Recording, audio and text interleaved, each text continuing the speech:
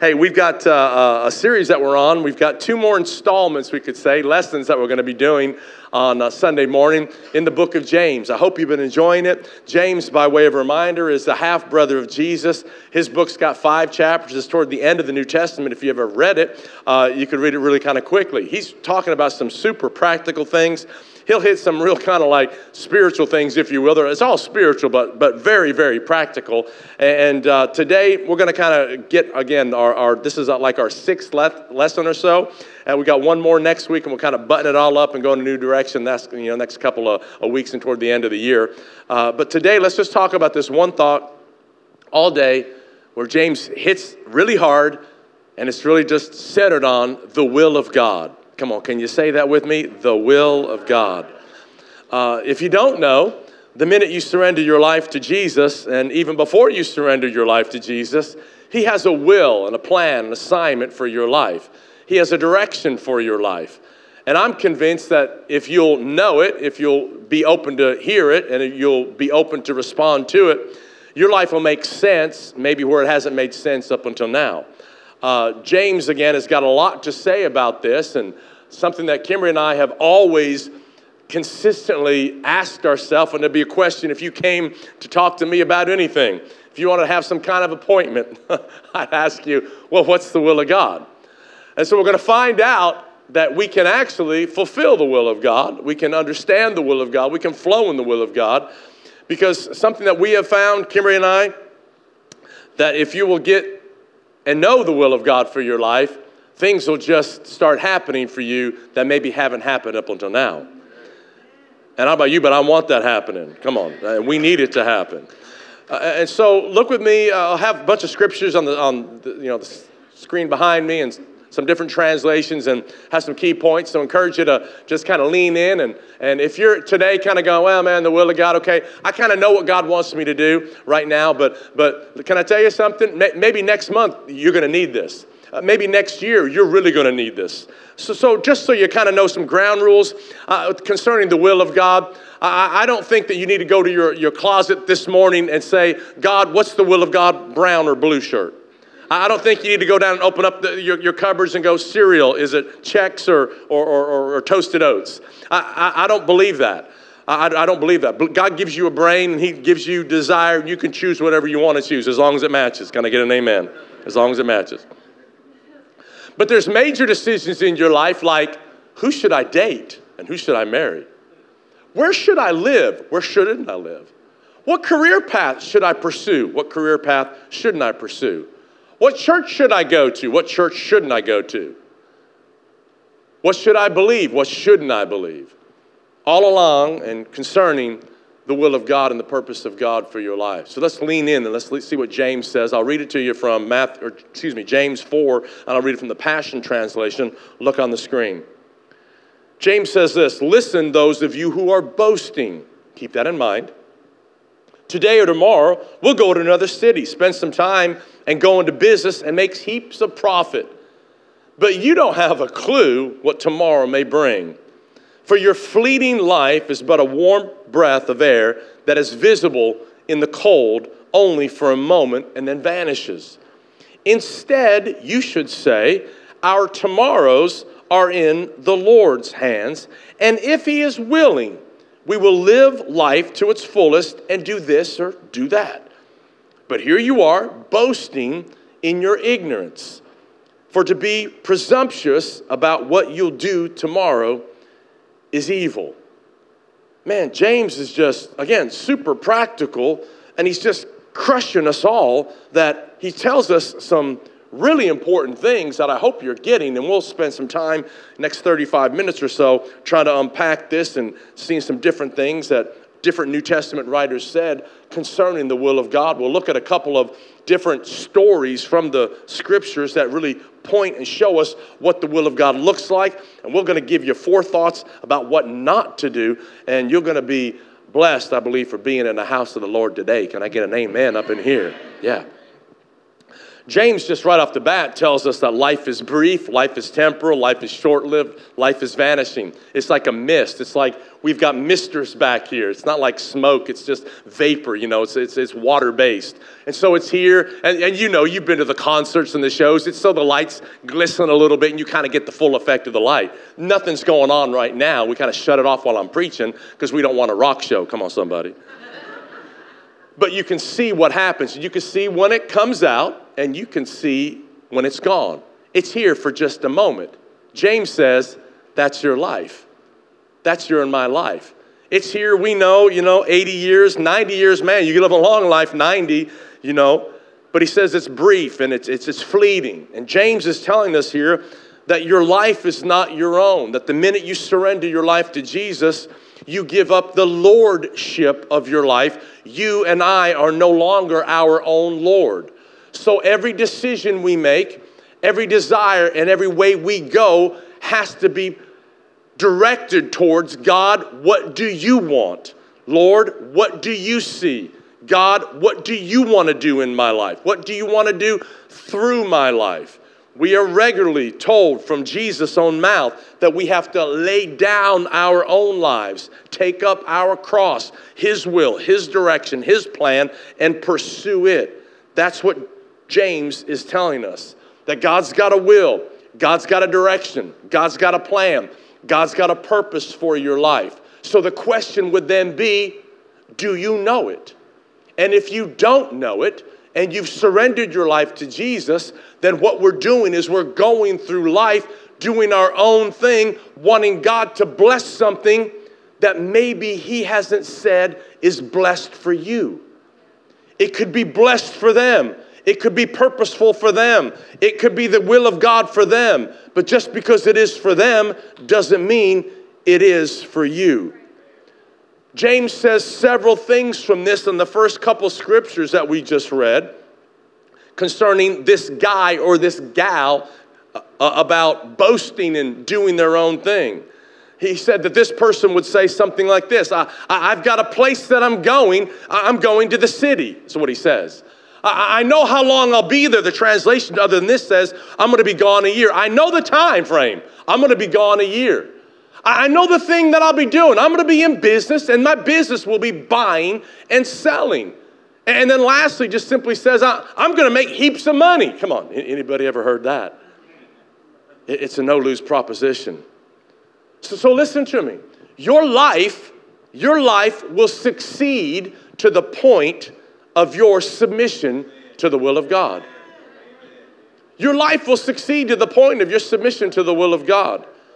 Now, I'm not the guy that believes, I was talking to somebody about this the other day, and I'm not the guy that believes that if you're young and you're looking to marry and you're dating or whatever, maybe you're not even dating, you're in that kind of zone, or maybe you've been divorced and you're going to get in the game again. I firmly don't believe it, and don't see it from Scripture, that there is one man for every woman. I believe there's what people say, a match made in heaven, like somehow God said there's one person on the earth, and if you don't marry that one person, you're just cursed. That's crazy thinking. But there are people, of course, that you know from personalities and direction and just the connection and where they're going and where I'm going. You know, and through the process of dating, through the process of wise counsel, you can sense God's direction and God's will and God's purpose for your life. So there are major decisions that we need to make all the time, like I said earlier, that have to have the DNA, the fingerprint, the breath of God, the life of God on it to fulfill His purpose or mandate. Or else there will always be that itch. There will always be, it's kind of like somebody said, you're washing your feet with your socks on. It's always like, man, I don't know, kind of just something's just not right. It's just not right because maybe you're doing your own thing and not the thing that God wants you to do with your life. Now let me say this for all you crazy planners out there that are the type whatever personality. God bless you and we love you. But so just we're on the same page is that God's not against planning. He's not against planning, but He has to be the architect of your life goal and your plan. It's not just I'm going to plan my life and I'm not going to talk to you, God. I'm not going to get wise counsel. I'm not going to read your word. This is my life. I want you to get me out of hell. I want to go to heaven, and I want your blessing, and I want your protection. I want some health, and I want some money. But let me do what I want to do with my life. That's not how this game, if I could call it that, works. You have got to have God's will in every area of your life. What I found from God's will is that God's will has already got God's DNA in it, and so it's already blessed, and it will already be successful. It doesn't mean it's not going to be challenging. It doesn't mean there won't be obstacles. It doesn't mean there won't be setbacks. But at the end of the day, you've already checked the box. I am in God's will. Can I get a better amen up in the room here? Look at this scripture from the New Testament. I love it from the Amplified Bible. Paul writes this in Ephesians 2, verse 10. Check it out. He says, "For we are God's own handiwork, his workmanship." That's you, that's me. "Recreated in Christ Jesus." We're born anew, or we're born again. We're Christians, we're children of God. "That we may do those good works," check this out, "which he predestined, planned beforehand for us, that we would take paths which he prepared ahead of time, that we would walk in them, that we would live the good life, which he prearranged and made ready for us to live." And when I read this scripture, it's just like crazy that God's made a plan for me. God's got direction for me. God's got a will for me. God's got purpose for me. God's got something, an assignment on my life that he's already prearranged for me. He's already prepared for me. He's already predestined for me. So it's my job now to discover that. It's my job to surrender to that. It's my job to position my life that once I know it, to keep running hard in the middle of it. And if I don't know it, I got to find it. And when I find it, I got to just keep going after it. It's prearranged. It's prearranged. One more time. It's prearranged. It's like years ago, I can't remember, the Move That Bus dude that was working on the DIY thing, the show, and he would come in and the team would come in and they would surprise a family. They'd send them out on a cruise or whatever. And this was a family that was in neglect, a family that was in need, a family that was gone through crazy stress. And the team would come in there and they'd just take care of the whole house. They'd make everything brand new. And all they did, they just went away and they came back and there it was prearranged. It was done, new furniture, come on, all kinds of new stuff. God says, I've got this for you, but you've got to follow me. Got to follow me. Got to follow me. You can't do your own thing. You can't want your own way because God will say, I'll let you go your own way. That's what he does. That's what he does. So what I found about God, though, is that most of the time, rarely does it look like his will is prearranged. It looks like you've got to be kidding me. That doesn't look like that could ever possibly be your will because it looks like chaos. It looks like loss. It looks like less. That's where the scriptures over and over tell us and really talk to us, guys, about we walk by faith and not by what? Come on, sight. That's what it says. We don't walk by what it looks like. We don't walk by what it feels like. We don't walk by the outward circumstances. We walk by what the Word of God says and the leading of the Holy Spirit in our life. Again, if I got you one-on-one, the first thing I'd ask you, if you're talking to me about all these different things, I would say and ask you a couple questions. Number one, what does the Word say? What does the Word say? Does the Word say yes or does the Word say no? Because you're never going to get God to say yes to something He's already said no to in the Word. A guy years ago, 18, probably 17 years ago now, right after we first moved, maybe 17 and a half years ago. I'll never forget, a guy came up after prayer one Sunday. He had been in church for a little bit. We had just been here for a couple months, and he came up, he said, Pastor Gary, I want you to pray for my business. I want you to pray that God would bless my business. And I just had a check inside me. Generally, I'd just say, hey, give me your hand. Come on. I'd start preaching, praying, prophesying. You know what I'm saying? Come on, you know what I'm saying? Like, God bless them. Come on. Angels of heaven, go before him. Open up doors no man can open. Shut doors. Father, rain money from heaven. Come on. You know those kind of prayers? Come on, somebody. Come on. Right? But Dad, come on. Right up in here where the Holy Spirit lives, in your center of your being, in your belly. Come on, some of y'all's bellies are bigger than others, but in your belly, right there. You got a big Holy Spirit, right? Come on. In your belly, come on. Out of your belly will flow rivers of water. So he lives right in here, right in the center of your being. Right in the center of my being, I just had a check. You know what I'm saying? Just kind of like, pause it, Gary. You need to ask the brother a question. So I pumped the brakes a little bit. And I said, hey, what kind of business are you wanting God to bless? And the brother said this, I'm going to start an escort business.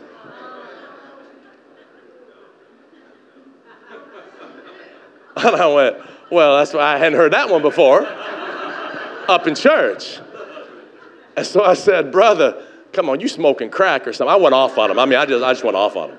I probably didn't say anything holy. I just went off on him. And I said, man, you're crazy. God's not going to bless that. You're out of the will of God. God doesn't want, come on. So I just went down the road with what the scripture says, right? Completely not following the scripture.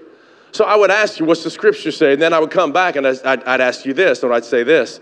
Romans 8:14 says, as many as are led by the Spirit of God, they're the sons of God. You're a son of God right now. You're a daughter of God, right? You made Jesus the Lord of your life. Well, then you're going to be led by the Spirit. What's the Holy Spirit saying? And that will always be the litmus test for our lives. Number one, what's the Word say?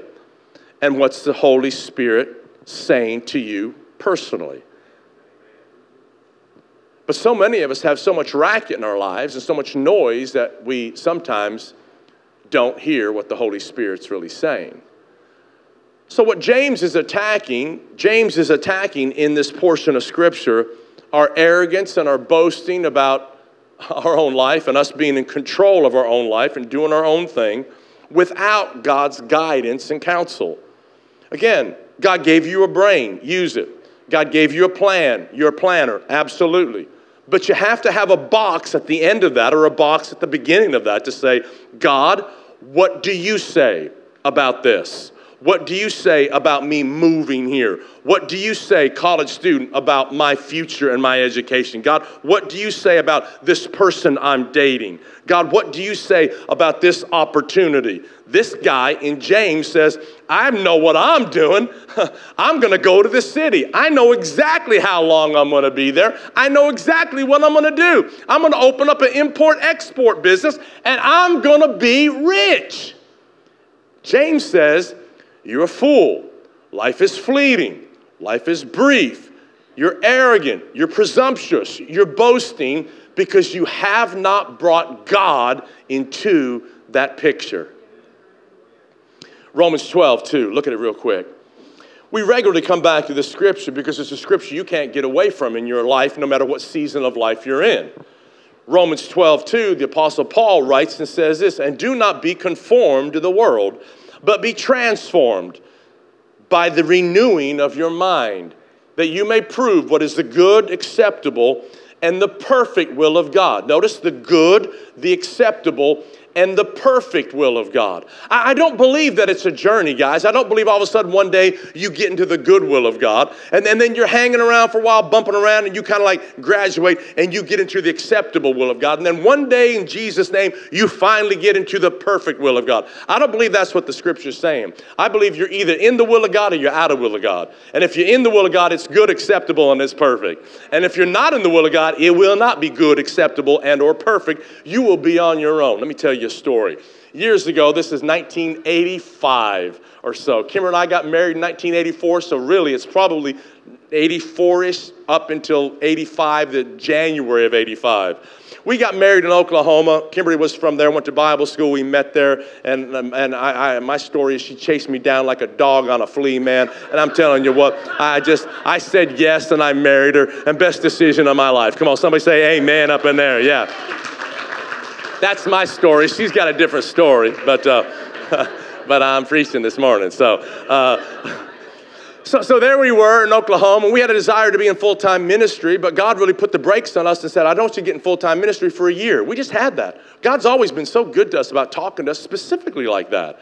We don't want you to get involved. I don't want you to be involved in a year. Y'all need to be married together and just kind of do marriage and know one another and all that kind of stuff. And so we just kind of put the brakes on all that opportunities. But as, the months went on, we wanted to jump involved and get involved and see what God was doing. So I started having some opportunities came my way to be a youth pastor and be an associate pastor. I was young, man, just 24, going to be 25 there pretty soon.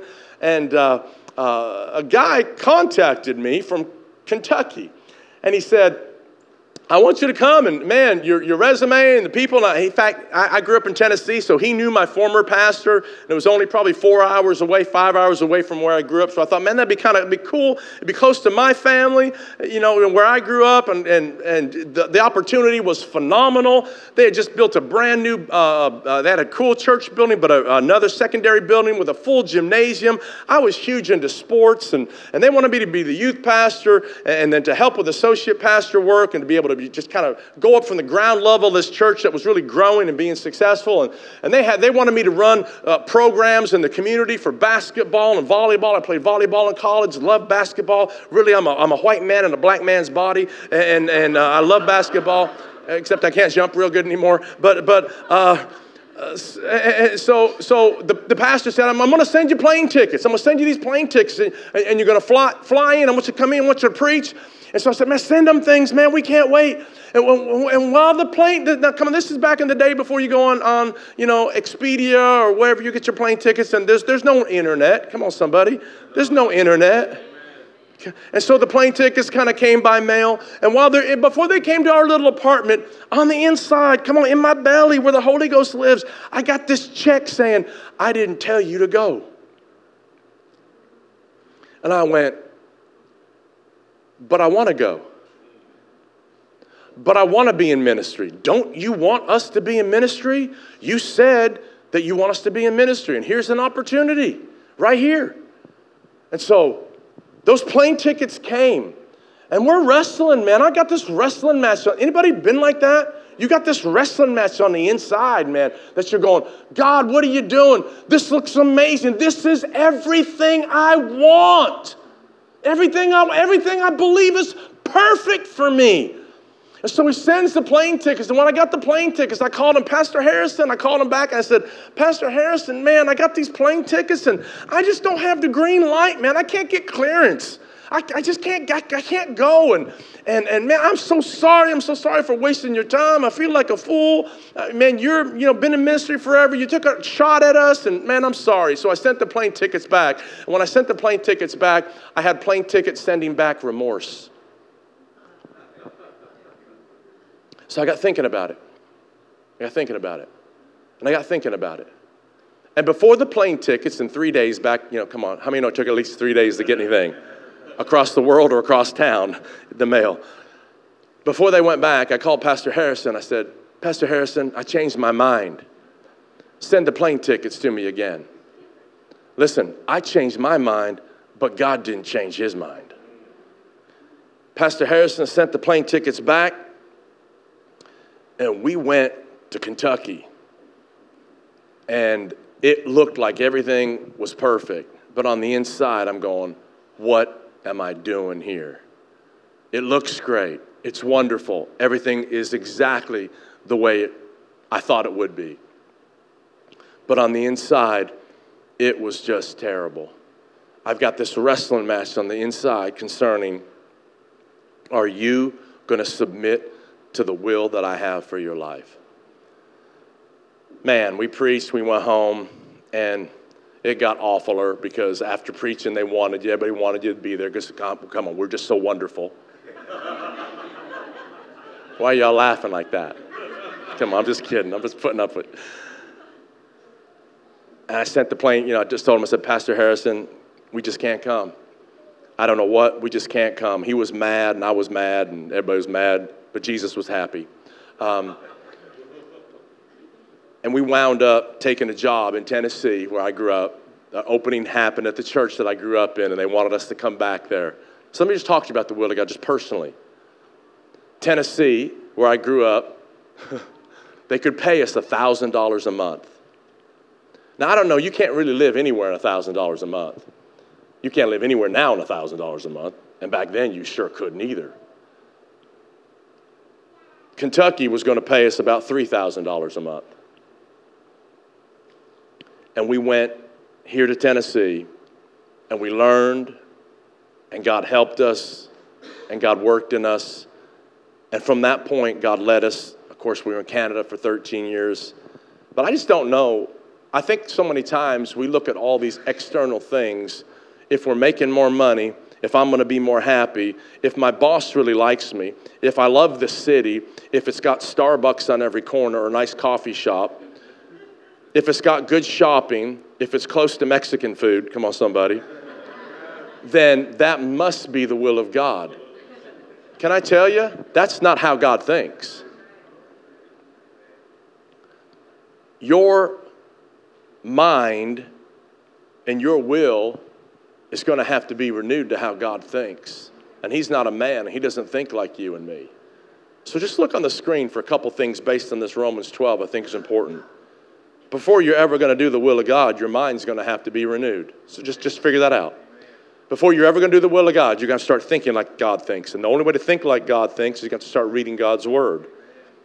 That a renewed or transformed and a renewed mind, a transformed and a renewed mind is going to walk in God's perfect will. That's what he says. It's going to walk in God's perfect will. If it's transformed and it's renewed, being renewed. Being renewed.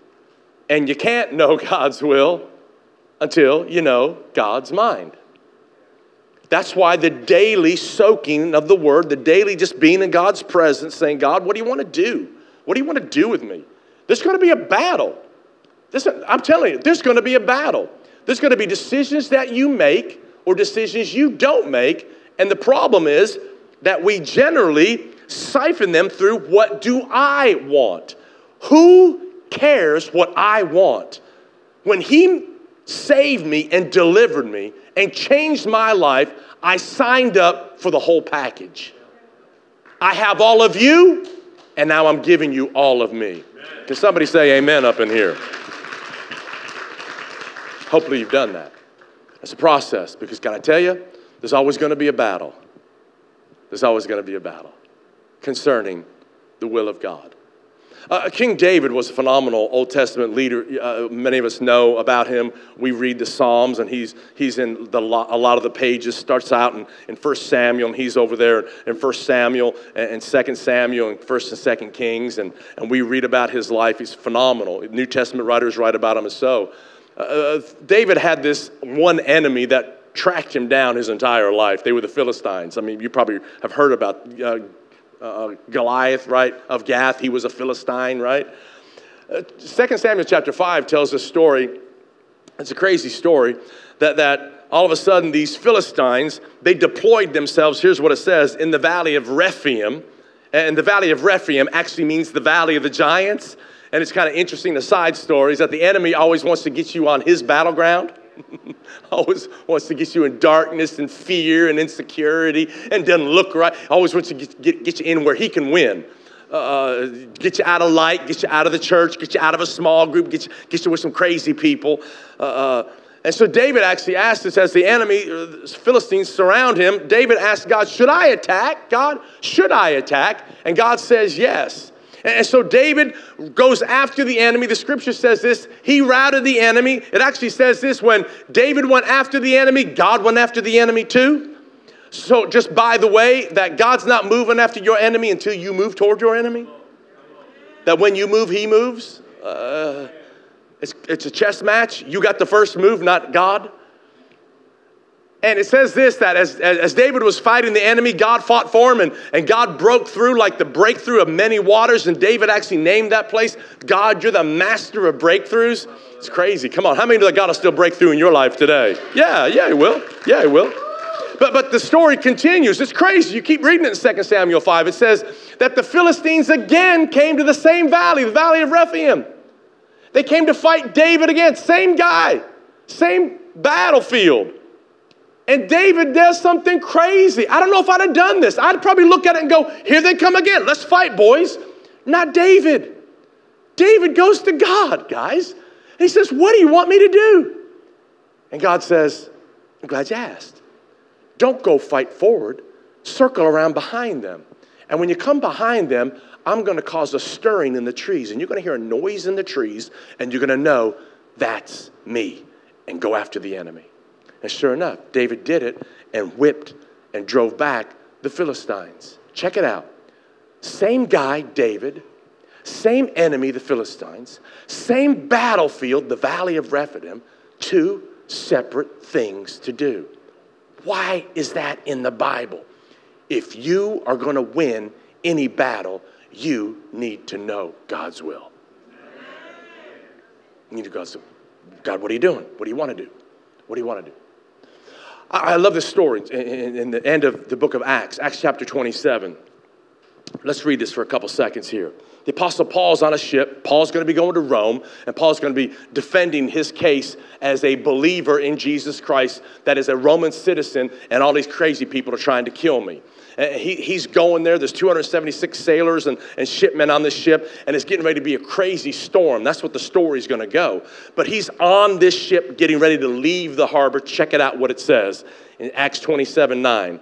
And when the time had been spent and sailing was now dangerous because of the fast, it was the springtime, and the fast was already over, Paul advised them and said, men, I perceive that this voyage will end with disaster and much loss, not only the cargo and the ship, but also of our lives. Nevertheless, the centurion was more persuaded by the helmsman or the captain and the owner of the ship than by the things spoken by the Apostle Paul. And because the harbor was not suitable to winter in, the majority advised them to set sail from there, if by any means they could reach Phoenix, a certain city called Phoenix, which was a harbor of Crete opening toward the southwest and the northwest, and we could winter there. We could stay there. When the south wind blew softly, supposing they obtained their desire, putting out to sea, they sailed close by Crete. But not long after, a tempest headwind called a northeasterner, that's what it says, arose. Verse 15 finishes and says this. When the ship was caught, they couldn't head into the wind, and so they just let the ship go. Man, the scripture says that Paul's on this ship. He's getting ready to go somewhere in the will of God, but Paul's got perception on the inside, where the Holy Spirit lives, on the inside of you. Not his brain. He's not a weather forecaster. He doesn't know the winds of the ocean, but he's got perception. Perception in the scripture denotes insight, seeing and knowing, being led by the Spirit of God because he was surrendered to God. So God was speaking to him, and God told him that I perceive, he says, that the voyage is going to end with disaster and much loss, not only of the ship, but of everybody on the ship. And sure enough, they went. So let me just talk to you for a few seconds about what not to do based on this passage of Scripture. Is that number one, the sailors were impatient. It wasn't the season for sailing, and they wanted to get on with their journey. Let me tell you something. If you're going to be in the will of God, you've got to learn not to rush. You've got to learn to wait on God's timing.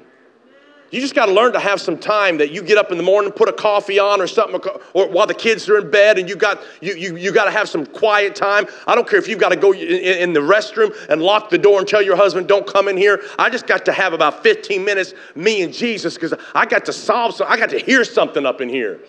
Or get in your car and go take a drive. I've done that for my whole life. Just me and Jesus and some music in the car, driving on some road where there's not a whole lot of traffic, just talking to God. I need assurance here because there's some decisions that I need to make because I've made some very impatient decisions that always prove fatal for me and didn't ever work.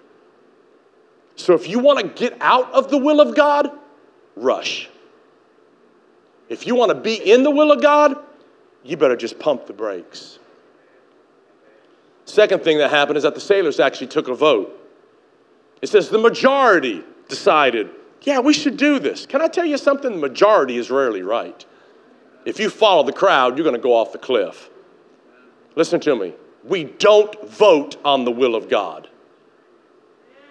Now, let me qualify that. It does not mean don't seek wise counsel. It does not mean that as Proverbs says, in the multitude of counselors, there's safety. But at the end of the day, if you have the green light concerning a direction.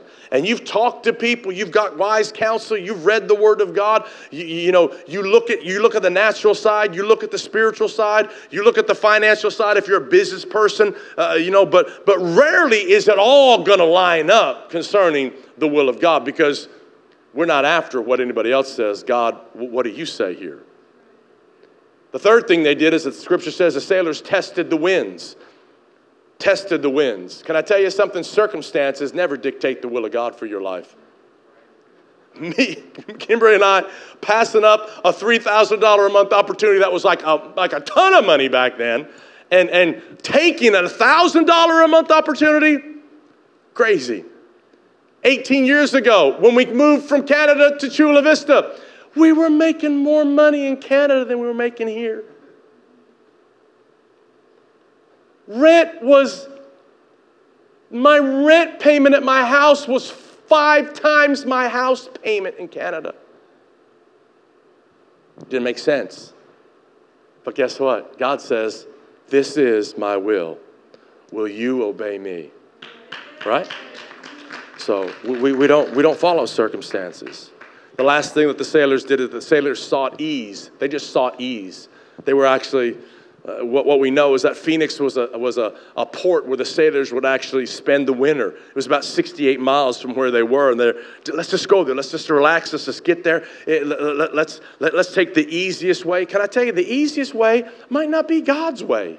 Can I just say just a second? Just because you got a tough boss doesn't mean leave, because a tough boss just can't be God's will. Where did you hear that from?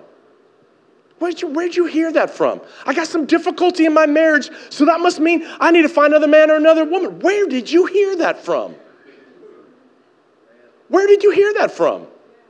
I don't like every single thing in church, so I need to find a new church. Where did you hear that from? It's not the will of God. It's not the will of God. Man, there's a scripture in Proverbs chapter 14 that says this. It says there's a path that's before each person. It seems right, but the end is death or destruction. Can I tell you?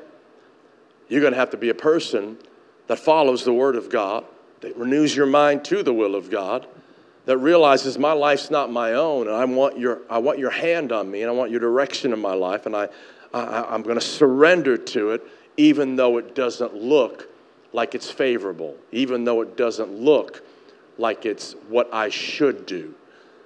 I'm going to follow you. I'm going to follow you. I love this passage. Let me just kind of give you one more kind of bulky passage from the book of Acts. It's in Acts chapter 16. The Apostle Paul is with his team, and they're going from city to city preaching, and it says this in the Message translation. They went to Phrygia in Acts 16:6, and they went on through the region of Galatia. Check it out. Their plan was to turn to the Asia province. Check this out. But the Holy Spirit blocked that route.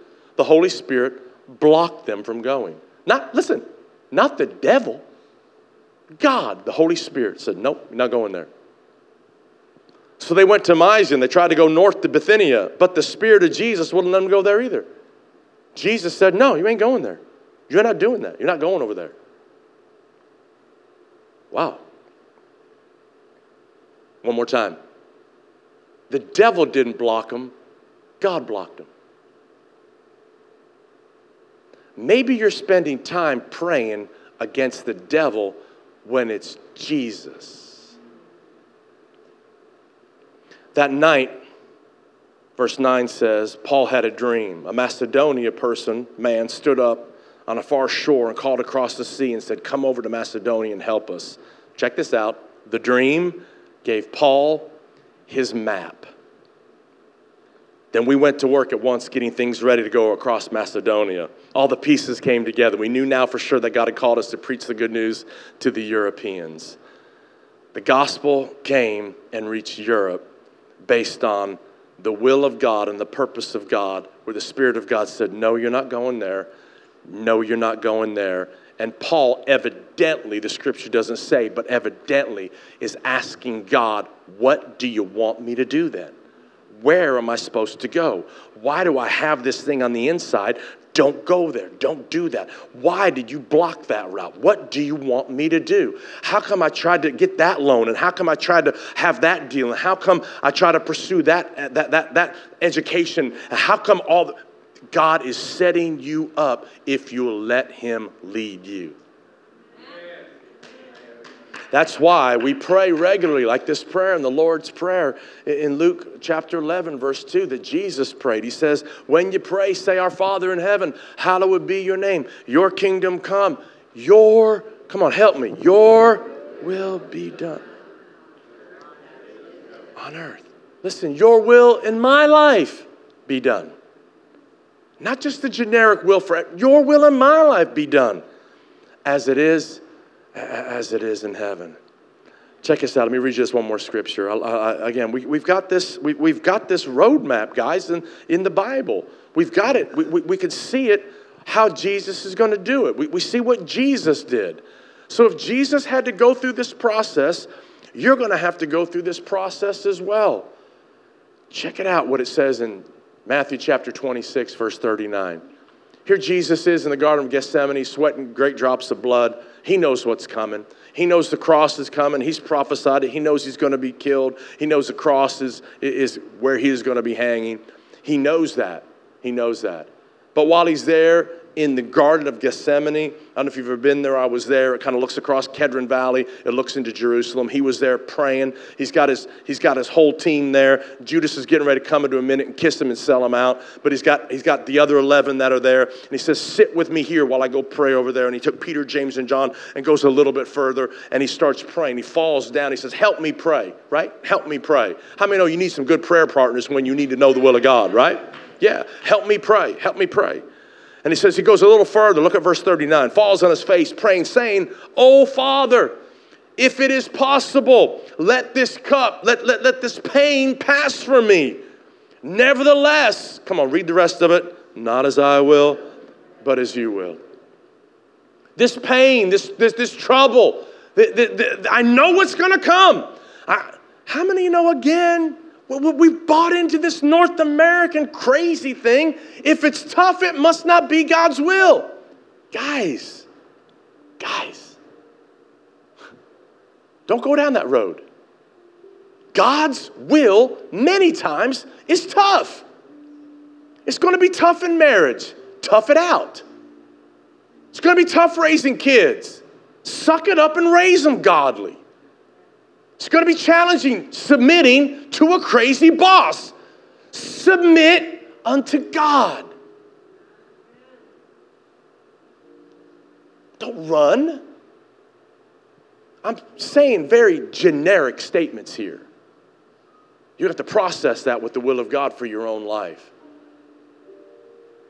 But Jesus is in pain. He knows what's coming. Father, if there's any way that this can pass, let it pass.